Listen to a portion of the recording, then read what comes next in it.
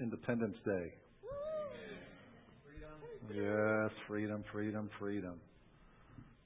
Amen. A few announcements. Now, when I mention this, I don't expect anybody to participate, be there. It's informational, but for my campaign, we have a meet and greet on July 4th on Tuesday at a bakery in Sugar Creek, and then there's going to be several of us that are going to participate for the campaign in a parade. And out there on the table in the foyer, we have a small fireworks assortment that we are raffling off. We're going to do the drawing at the meet and greet as soon as that is over on the 4th at 10:30 in the morning. If you'd like to participate in that, you're welcome to. But also on the table, there's some constitutions out there, little booklets. And then we also printed off the Declaration of Independence. If you haven't read that or haven't read it lately, I would highly encourage you to read that and see all the similarities to this day and time of what's really happening and going on.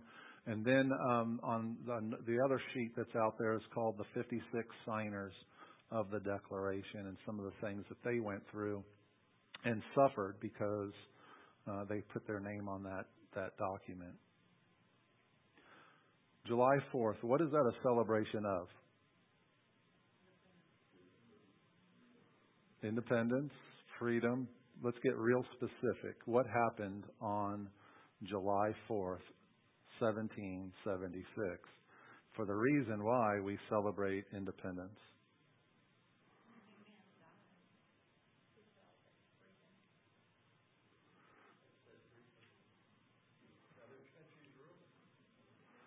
There was a document. What was the document? The Declaration of Independence.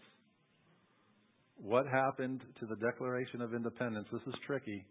On July 4th, 1776.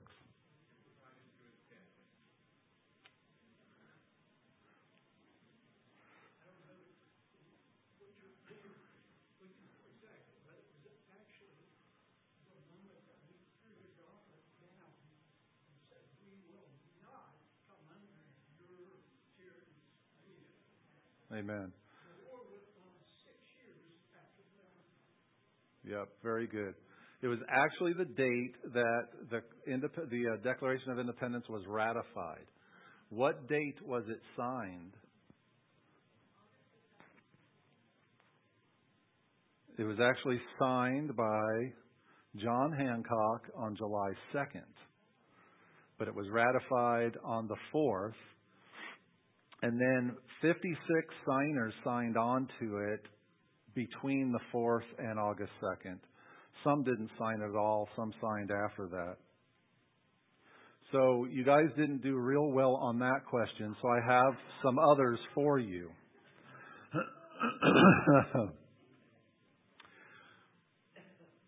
What two presidents died on the exact same day within hours of each other? I saw Amy's hand first. And what day was that? I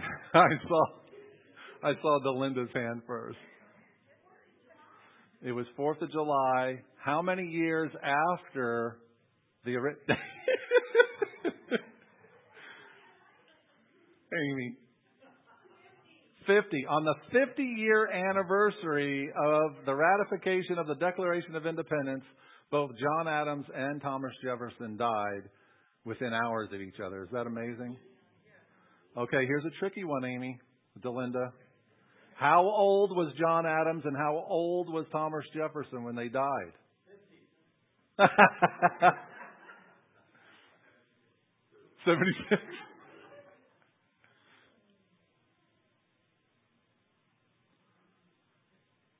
John Adams was 90 and Thomas Jefferson was 83, I believe.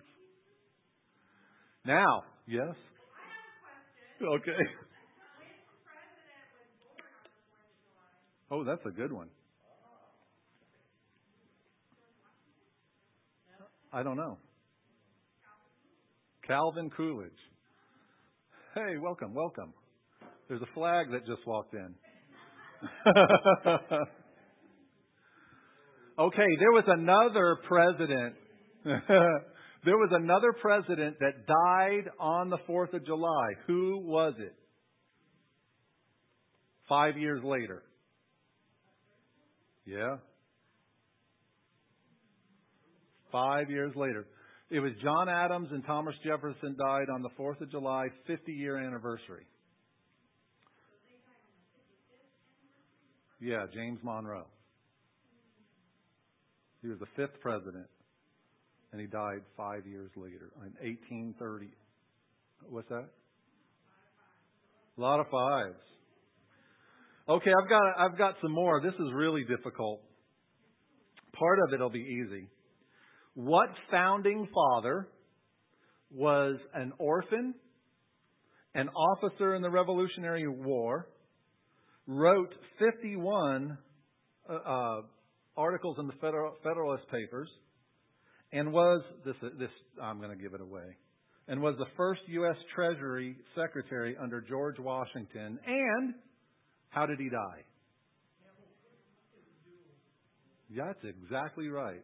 Alexander Hamilton in a duel with Aaron Burr. Ooh, how old was he? Here's another 5. He was 50.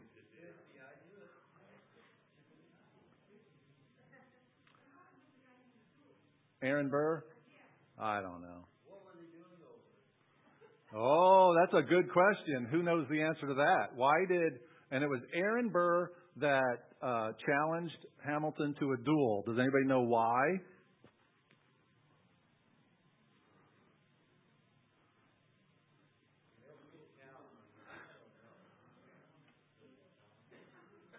Don't say a woman.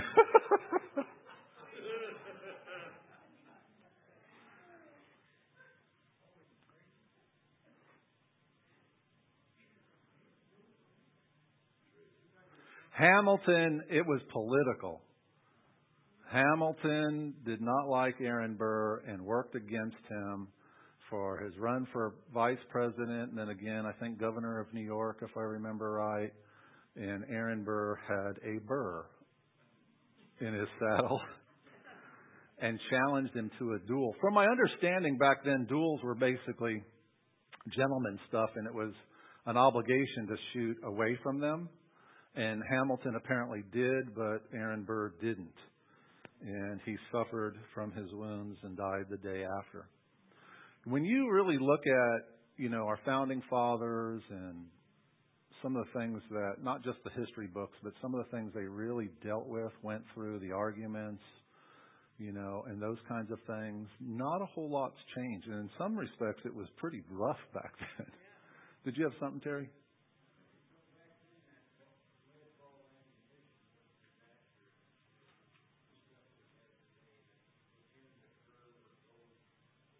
Yeah. Yeah. Very true. Huh? One last announcement, just to continue to make you guys aware of artificial intelligence. Has anybody been paying attention to AI, artificial intelligence?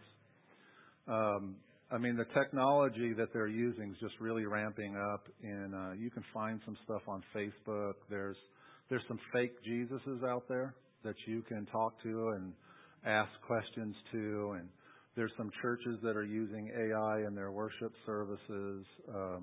From my understanding, I heard this a few weeks ago, Paul McCartney is going to, Paul McCartney of the Beatles, I figured this crowd knew who I was talking to about, is going to be producing some of the Beatles songs, some of the old tracks that haven't been really produced before.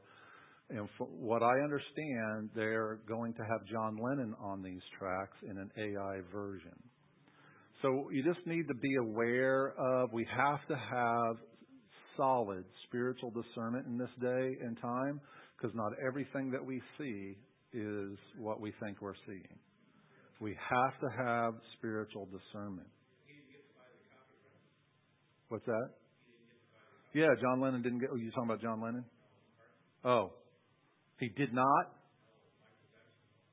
Oh, okay. We're going to continue this morning again with faith. Wow, that was a raucous. Yay! Okay, if you can turn to Galatians 5, Habakkuk 2, Hebrews 12, Luke 18, Romans 4, and then Romans 10, and hold your places in all those. We won't be looking at them in order, but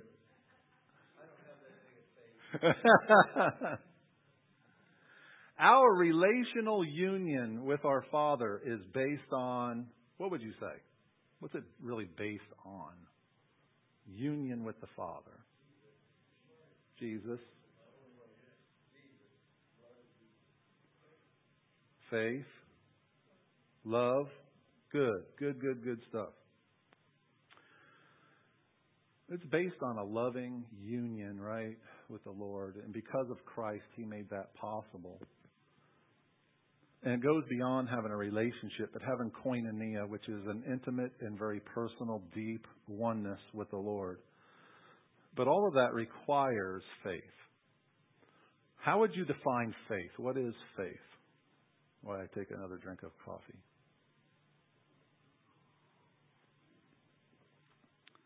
All right, well, we're just going to start again from last week. Faith is very simple. It's trust and confidence in God. Trust and confidence in God. Habakkuk 2:4, Romans 1:17, Galatians 3:11, this is all review. Hebrews 10:32, all four of these scriptures say the exact same thing, and it says this: the righteous shall live how? By faith. Faith, which is what? Trust and confidence in God. It's not trust and confidence in self. It's not trust and confidence in my confession. It's not trust and confidence in my belief. It's not trust and confidence in anything about me. It's trust and confidence in God, in Him, the person of God.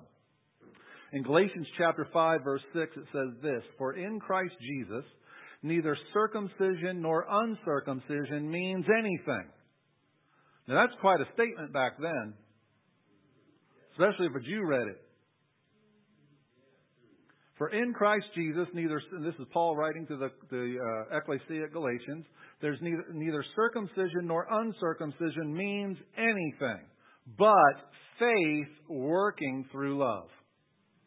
Faith, trust and confidence in God, working through love. Every relationship, even if you don't know the person, even a relationship with a business or a store, or whatever it is, every relationship must have some level of trust, or there's no relationship. There's none. And the closer you are with a person, like the closest with your spouse, having trust and confidence in one another is absolutely critical and required. Or you don't have much of a relationship at all. I love the way Jesus put it. Matter of fact, I love the way Jesus put everything. But He said this when He was being tempted: man shall not live by bread alone. But how? By every word that proceeds out of the mouth of God. So what was Jesus saying? Man, which is all man, this is the way man was created. Saint and sinner, believer, non-believer. Men were created to not live by bread. Bread represents the natural. Not to live by the natural alone. Like I mentioned last week, there are many things that we do all day long that we don't have a word from God for. I don't need a word from God to brush my teeth. I don't need to have a word from God, to sit down. Now, I may be sitting down and the Lord say, don't sit down. Something wrong with that chair. Like I said last week, I've been a youth pastor long enough. I need to check the chair out, make sure it's safe for me to sit down because of pranks. If I'm walking across the street and a car's coming, zooming fast, I don't need a word from the Lord to run to get out of the way. That's living by the natural. If it's raining outside, I don't need a word from the Lord to get out of the rain. Right? There's many things we do all day long that we don't have to have a specific word or a scripture to be obedient to. That's living by the natural. God gave us a brain. God gave us understanding that we're able to make decisions. But at all times we ought to always be aware, because God may be saying something different. Like, don't take this route, your normal route to work every day, go this way. I may not need a word from God to brush my teeth in the morning, but He may have something to say about the toothpaste I use. And we just stay aware and listening to Him. So Jesus is saying, man shall not live by the natural bread alone, but by all of the words that you really like that proceed out of the mouth of God. All the real positive, feel-good words that God speaks. Live by those. No, He said every word. Ones you don't like. Ones that maybe seem a little harsh to you. Every word. That's how we were created to live. That's what Jesus is saying. He said, man shall. He didn't say the Christian shall or the Jew shall. He said man. All men are created to live for their orientation of life, to having trust and confidence in their Creator God by every word that proceeds from His mouth. And we know that many words have already proceeded from His mouth, and they're written down.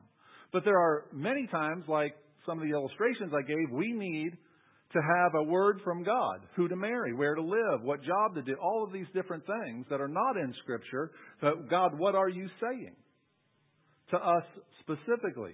So man shall not live by the natural alone, but by every rhema word spoken out of the mouth of God. Again, and I may say this several times, faith is not initiated by us. Faith is not initiated by us.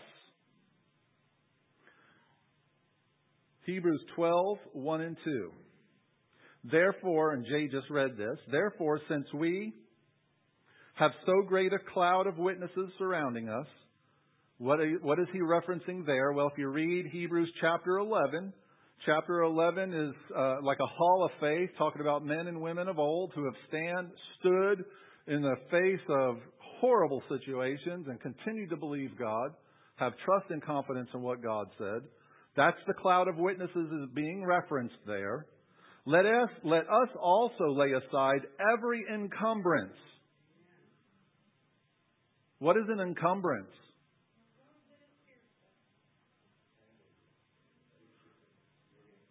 It says an encumbrance and the sin which so easily entangles us. An encumbrance can be good things that weigh us down, sidetrack, steal our attention, our energy, our resources. Even good things can become an encumbrance in our walk with the Lord and our race with Him. And then it says, in the sin which so easily entangles us. There's one sin that easily entangles most people, if not all of us. It's unbelief. Unbelief. Why were the children of Israel not allowed by God to go from the wilderness into the promised land? He waited until that generation died. There was one reason. It was unbelief. It wasn't murder. It wasn't sexual sin. It wasn't a number of different things. Homosexuality. It was unbelief. You know why? Because unbelief leads to all the other things. All the sin's manifestation of a root cause, which is really unbelief. Let us lay aside every encumbrance, all the good things that are weighing us down, sidetracking us, and the sin which easily entangles us. Let us run with endurance the race that is set before us. Verse 2, fixing our eyes on Jesus. Fixing our eyes on Jesus. Not glancing at Him on Sundays. Fixing every day. He is our GPS. Fixing our eyes on Jesus, the author and perfecter of faith. Now, all this so far is a review of last week. Many translations says the author and perfecter of our faith. The word "our" is not in the original text. It's the author and perfecter of faith. Go back to the beginning of verse 2. It says, fixing our eyes on Jesus, the author and perfecter of faith. The word author there means leader. In other words, He is the one who led in faith. He's the one that is our example of one living by faith. And then it says, and perfecter. The word perfecter actually means finisher. He completed. So in other words, He's the one that led a life by faith as our example of living by faith. And not only that, He completed His life in faith. He's the perfecter. He finished completely. It is now Jesus who is our example of living a life of faith. Now, it's amazing to me, thinking of all of the believers that lived before Christ, like the ones in Hebrews chapter 11, how they, without having Jesus as that example, without really having Scripture, and still lived a life of faith. And we have everything now. You know what we have? What we don't have? I'll put it that way. We don't have an excuse. We don't have an excuse. Christ He gave us everything. He provided everything for us. Everything that pertains to life and godliness He's given us through the true knowledge of Jesus Christ. He gave us an example through the Scriptures, an example in the Gospels of how to live, how to interact, what was important, what was not important.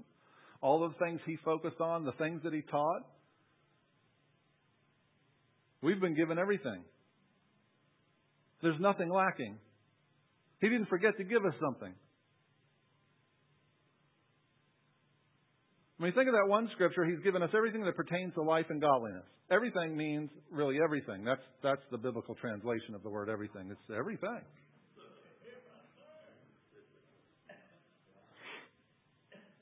Now think of this. In context of what we were just talking about in Hebrews, where Jesus, fix our eyes on Jesus. He's the author or the leader, our example, and He's the finisher of a life of faith. Think about the times in which He lived. In other words, they were not peaceful, rose garden-y times. They were tumultuous times. The nation was under foreign occupation. There were all kinds of political factions. There were religious factions. The temple worship was a complete disaster. That sounds very similar to our times, doesn't it? And just a few things that I mentioned. Luke 18:8 says this. He says this at the end of a parable about persistent faith. You remember about the unrighteous judge and the woman? It's not about pestering God and God getting tired of our pestering and answer questions. It's about being persistent. It's about being faithful in prayer. And then Jesus said this, when the Son of Man comes, will He find love on the earth? No, it's faith. Will He find faith? Now, think about the times the Bible says in which Jesus is going to return, what those times are going to be like. Is it going to be a rose garden? Is it going to be peaceful? Is it going to be just wonderful? Everything's going smooth. The birds are singing. The sun is shining.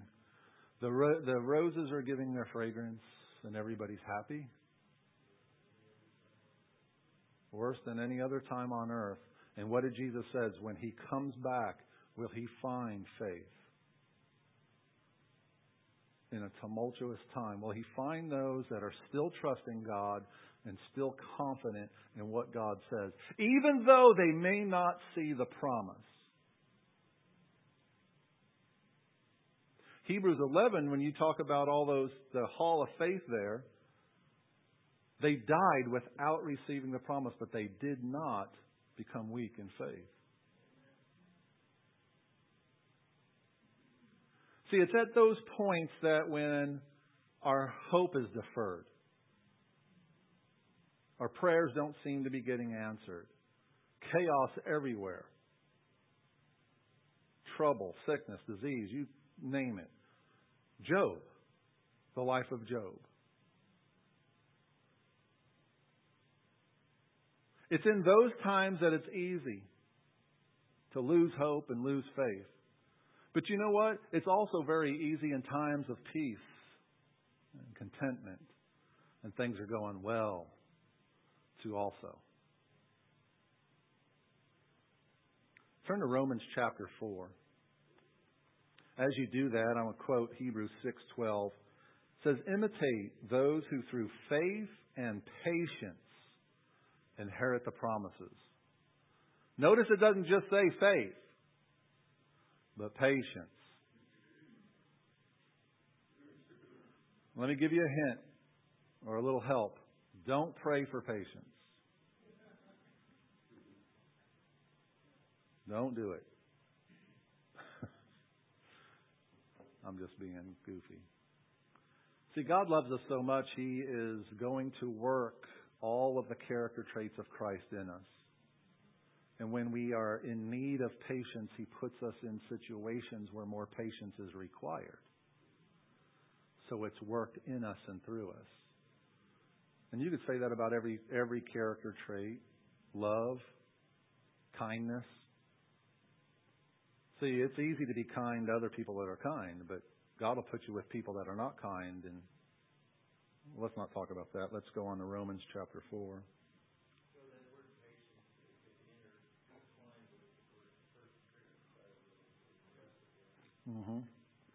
Exactly.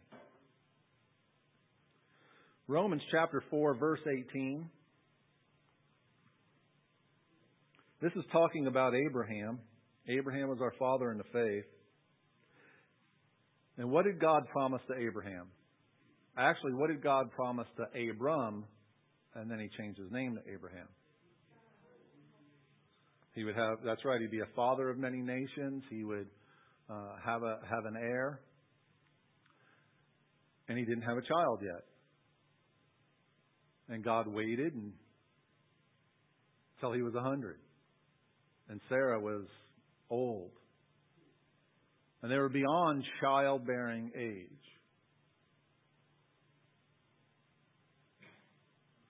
You see, sometimes God does take us through situations and puts us in situations where we have no other hope but Him. There's no other natural remedy, solution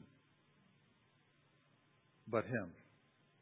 And that's what He did with Abram. And he changes his name. We know this, right? God changed his name to Abraham. Abraham meaning an exalted father of a multitude. But just as a reminder, Abraham did not initiate that faith and decide he was going to call himself a father of a multitude, Abraham, until God told him, I'm changing your name. Then he did what? He just said what God said. My name is Abraham. I am a father, an exalted father of a multitude without any children. But the point is, he didn't initiate that. He didn't say, I want to be a father of a multitude, so I'm just going to change my name and tell everybody that I'm just going to confess it and I'm just going to believe God before God ever said anything. We can't believe God for anything He doesn't say. That's a huge pet peeve of me. When I hear people saying, I believe God for this and I'm believing God for that. Well, did God tell you? Do you have a word? Did you hear God tell you that?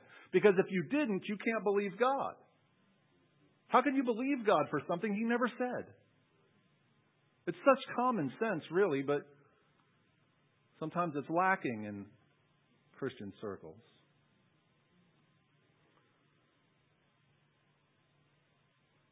So verse 18, in hope against hope he believed. Hope against hope? In hope against hope.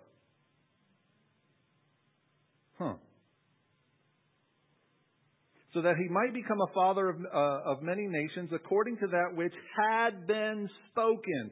This is such key when it comes to faith. I want to drive this point home as long as we're talking about it. Faith begins where the will of God is known. Romans 10:17. Faith by hearing. The word comes is not in there either, but it works. Faith comes by hearing, and hearing by the word of Christ. When God speaks it, when Jesus speaks it, when the Holy Spirit speaks it, or we have Scripture for it, then we have a basis to put trust and confidence, because faith is what? Trust and confidence in God. That's why you can't believe God for something He hasn't said, because it's not faith, because faith is in God, in Him.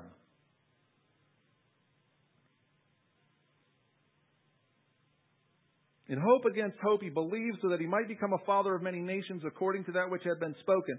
So shall your descendants be. Without becoming weak in faith, he did contemplate his own body and the deadness of Sarah's womb, yet with respect to the promise. So in the natural, it's impossible. Sarah's womb's dead. We're old. It can't happen. Natural hope, natural situation, it can't happen. But because God said, not because I want, I desire, I would like to, but because God said it. So, I may have some physical ailment, and I may have an ailment that's incurable by our medical field. So I have no hope. My hope is dead in the natural medical field. But God said. And now I have a choice. Which one am I going to believe? And I can say, look, I've got this incurable disease. This is in my body. That's factual and that's true. And I have no hope in the natural. But God said this. I contemplate my own body. Can't happen in the natural. Impossible. But God says otherwise. And now I have a choice. What am I going to put my trust in? My faith.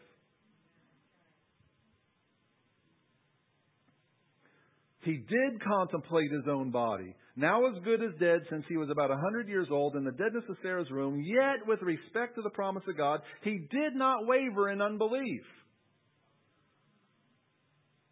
And he didn't have Jesus as his example.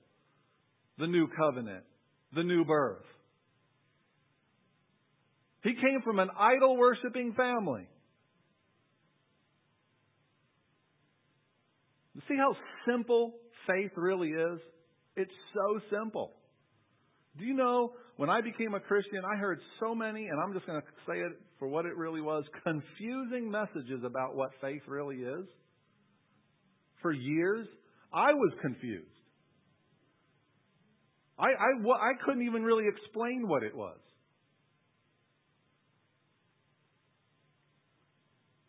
When I was born again, I was right into charismatic circles. I came from a Catholic family, and that's a big difference.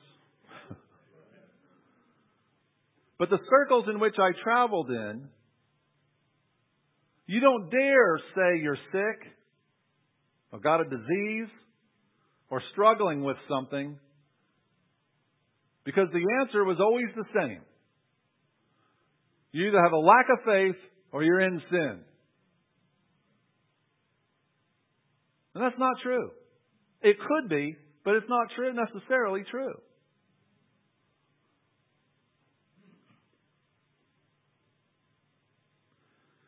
And I came from circles that were more into, and I'm just going to call it like it really is too, magic than faith. Magic is saying all of the right prescription of words. Oh, don't speak that over yourself. Oh, don't say that. Don't say anything negative. Don't say you have a sickness. Don't you know that you are healed by Jesus' stripes?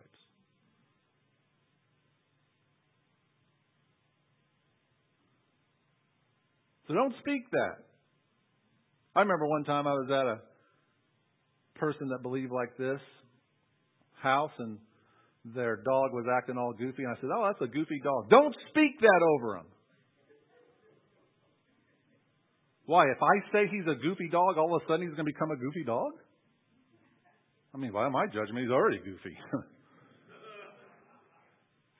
But that's the wackiness that gets into our thinking. It's crazy to me. And it took me years to come out of that. It really did. It was a struggle because I was indoctrinated into that way of thinking. There's a couple people. Anybody else you identify with what I'm saying on that whole? You know, I had, and I've told this numerous times, the only way I can experience it is a dark night of the soul period of time where I felt like I literally felt like, the only way I can describe it at the time, I was in a toilet and it was flushed. And you know when you flush a toilet, anybody ever wash your toilet when you flush it? You should. It's interesting. I'm just kidding. It begins to spin, and then it spins faster just before it's gone to the Missouri River.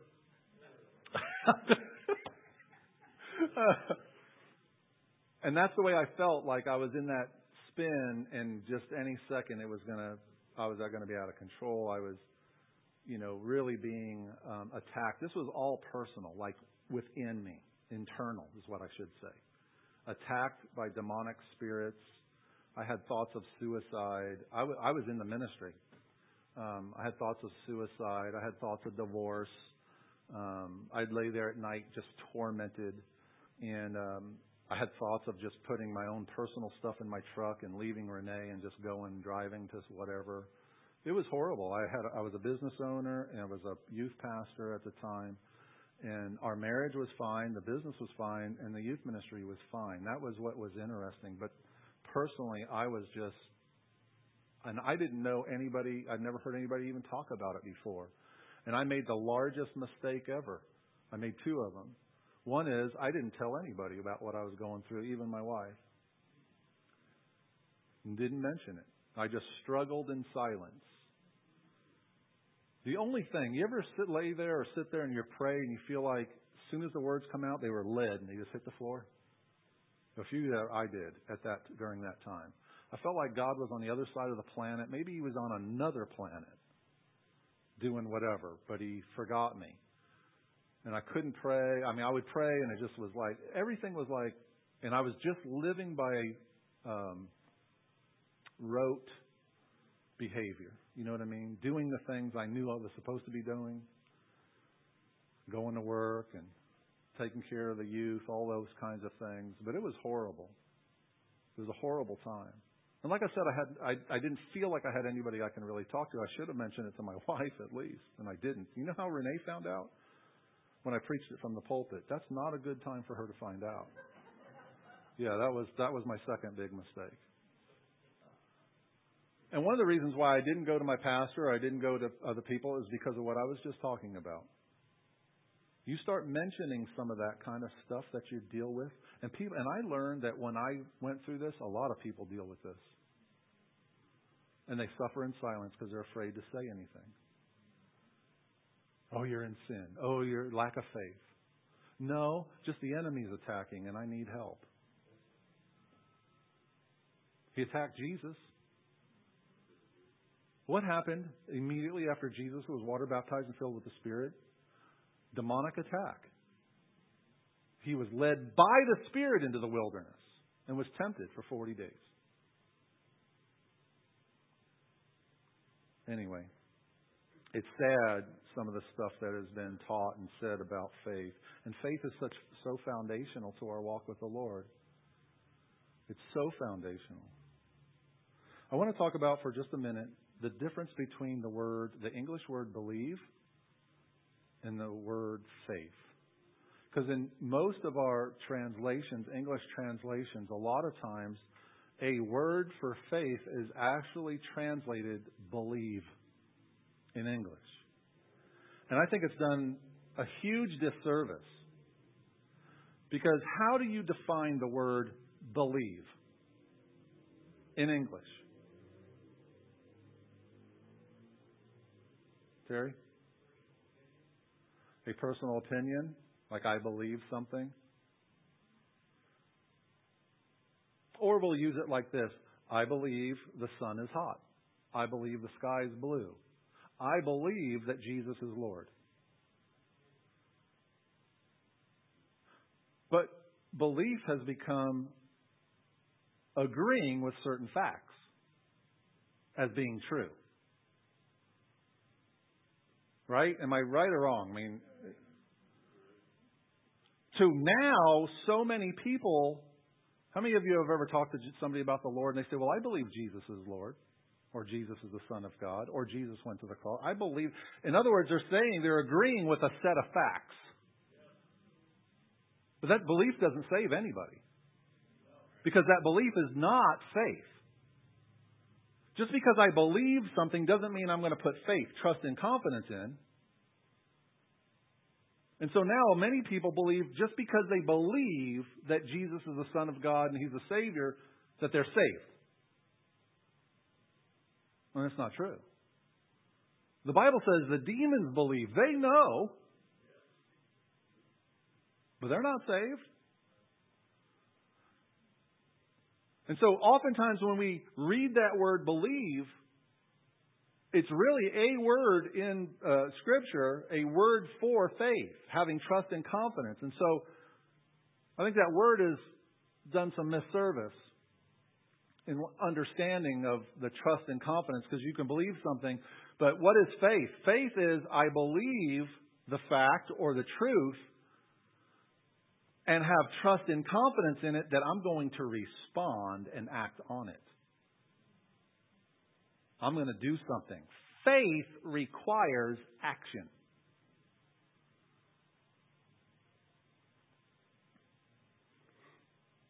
Romans 10:17 again says, for faith, and the word comes is not in the original text, faith by hearing, and hearing by the word of Christ. Faith is trusting what God has said or is saying. Faith, really, the potential to trust and confidence is carried in the word of Christ. It's carried in it. Faith begins where Christ's word is heard. We must first hear or know the word. What is He saying? Galatians 3:2 and verse 5 say this. This is the only thing I want to find out from you. Did you receive the Spirit by the works of the law? Or, and I like this phrase, hearing with faith. Verse 5 says the same thing. So then does He who provide you with the Spirit and work miracles among you do it by the works of the law or by hearing with faith? Because we can hear a sermon this morning, we can hear it on the radio later or anytime during the week and say, yes, I agree with that. But if we don't have a response to it, we don't act on it, it isn't faith. It's in your head. We are agreeing with certain facts. Now I want to mention something that I know I have struggled with this. And I have found many people have struggled with this. And it's really a type of self-deception. And see if this pertains to you. Have you ever read Scripture, and some Scripture so much, just like what we're talking about faith? I mean, how many, looking at this crowd, how many messages on faith have you heard in your lifetime? You can't count them, right? You might have preached them, studied it. But here's the self-deception. And I have found this to be true in my life, that I have said things, preached things, read things, studied things, heard things so much that I'm convinced I've actually been doing them. And I haven't. You understand what I'm saying?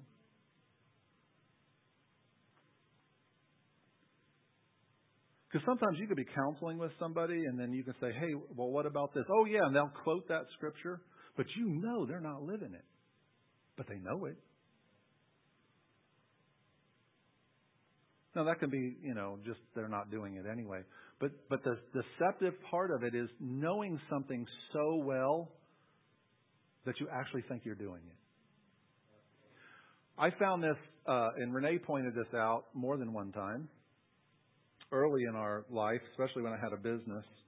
But I would, with my employees especially, and I did this with Renee too, I would rehearse conversations that I'm going to have with my employees so many times that I thought I actually talked to them, and I didn't. And then I was expecting them to do what I actually told them. Thought I told them, but I only thought about it. Renee came to me and said, we had an employee come to her and say, he's never told me that. He's never told me that. Well, Renee knew I had that problem and pointed it out. I had no idea I was doing that. Does anybody relate to that at all? Just like you just think about it. I do. I need intervention. No kidding. We married early. God knew. You're not making it very long without her. Faith is not static. True biblical faith has actions. What did James say? Chapter 2, verse 14 and 18. What use is it, my brethren, if someone says he has faith, but he has no corresponding actions, he has no works? Can that faith save him? Rhetorical question. Let me answer it. No, it cannot. If a brother or sister is without clothing and in need of daily food, and one says to them, go in peace, be warmed and filled, and yet does not give them what is necessary for their body, what use is that? I'll pray for you, brother. Even so, faith, if it has no works, is dead, being by itself. But someone may well say, you have faith and I have works. Show me your faith without the works, and I will show you my faith by my works. I want to close with this last biblical story that I have shared all of the time, a lot of times. But it's one of my favorite illustrations of faith. It's found in Matthew chapter 14, verses 22 through 32.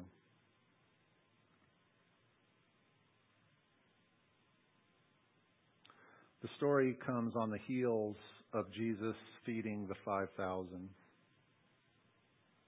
He puts his disciples in the boat and head across the other side of the lake. Jesus didn't go with them. A storm ensues. Now these guys, most of them are fishermen, so they're used to being on boats. They're used to the storm. They know how to handle themselves. It was dark.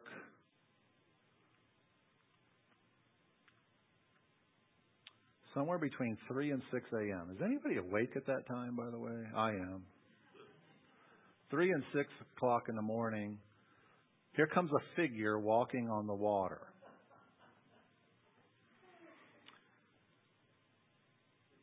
And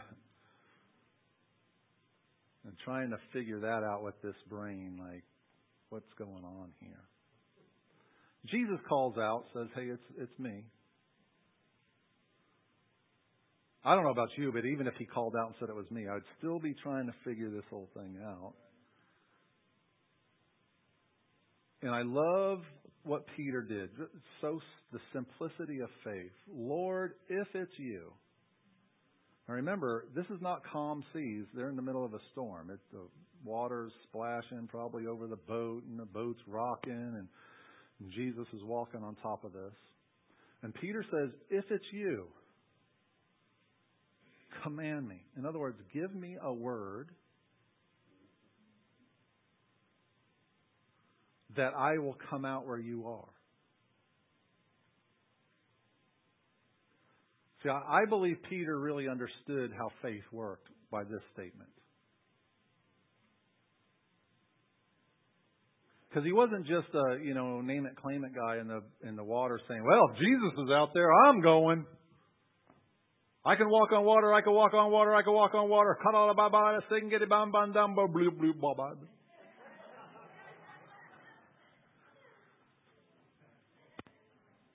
No, he said, and I'm just going to put words in his mouth, hey, I want to do what he's doing. I want to get out there and walk on that water too. But I know I can't unless. Hope against hope. The natural, no way. The spiritual, definitely. But there's something required. I got to get a word. I got to get a word. Because if Jesus says, no, Peter, stay in the boat, what's faith? You stay in the boat. But Jesus gives them a one-word word. Come. What's Peter do? Hey, guys, what do you think? Let's phone a friend. Let's poll the audience. Can we fast and pray for a little bit? Don't need to do any of that.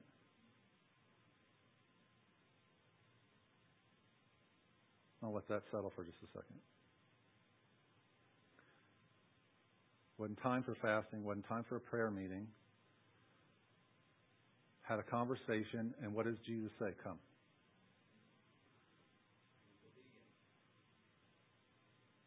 So Peter stretches his leg out over the side of the boat. Then the second one.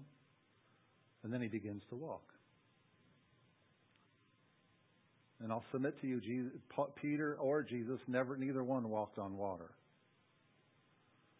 Peter was walking on the Word. That word, come, gave him the permission and now the faith, the trust and confidence, not in the Word, in the person who gave the Word. It came from Messiah. And if Messiah says I can do something, I can do it. So I'm walking. That's just the simplicity of faith. That's how simple it really is. It's not, I want this. So we have to crucify that fleshly lust and passion. I want to do this and I want to do that. And even the good things, the encumbrances. I want to start this ministry for the Lord. Lord, would you bless this? That's not faith, what I just described there. What faith is, Chris, I want you to do this and that. Okay. Not my will, Lord, but yours. And now I'm moving. That's faith. Having trust and confidence in God. Getting a word from Him. And there's already some words here. We don't need an audible or a rhema word necessarily. What about what He's already said? And having trust and confidence in God. That we will be obedient to what He says. Period. Yeah. Not yet. Yeah, I don't want to do it yet. No. Faith. How does grace and faith work together? What is grace? Grace is the enabling power of God that will cause us to do what we cannot do on our own.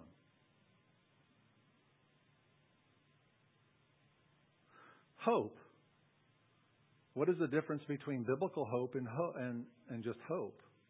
Because oftentimes we actually use the word faith as hope. Faith is not future. Faith is present. Hope is future. We say, I'm standing in faith for, that's really hope. Hope is somewhere out there. When Abraham was told he's going to have a child at some point in the future, at least 9 months, it's going to be future. That's hope. But it's biblical hope because God said it. That's what we'll talk about next. Faith, hope, and grace. How do these work together? Because Ephesians 2:8-9 says this, we're saved by grace through faith. It always works that way. Always. When we exercise faith, trust and confidence in what God says, grace comes. Oftentimes people pray for grace. Do you know there's not one biblical scripture that teaches us to pray for grace? Grace is a result of walking in faith.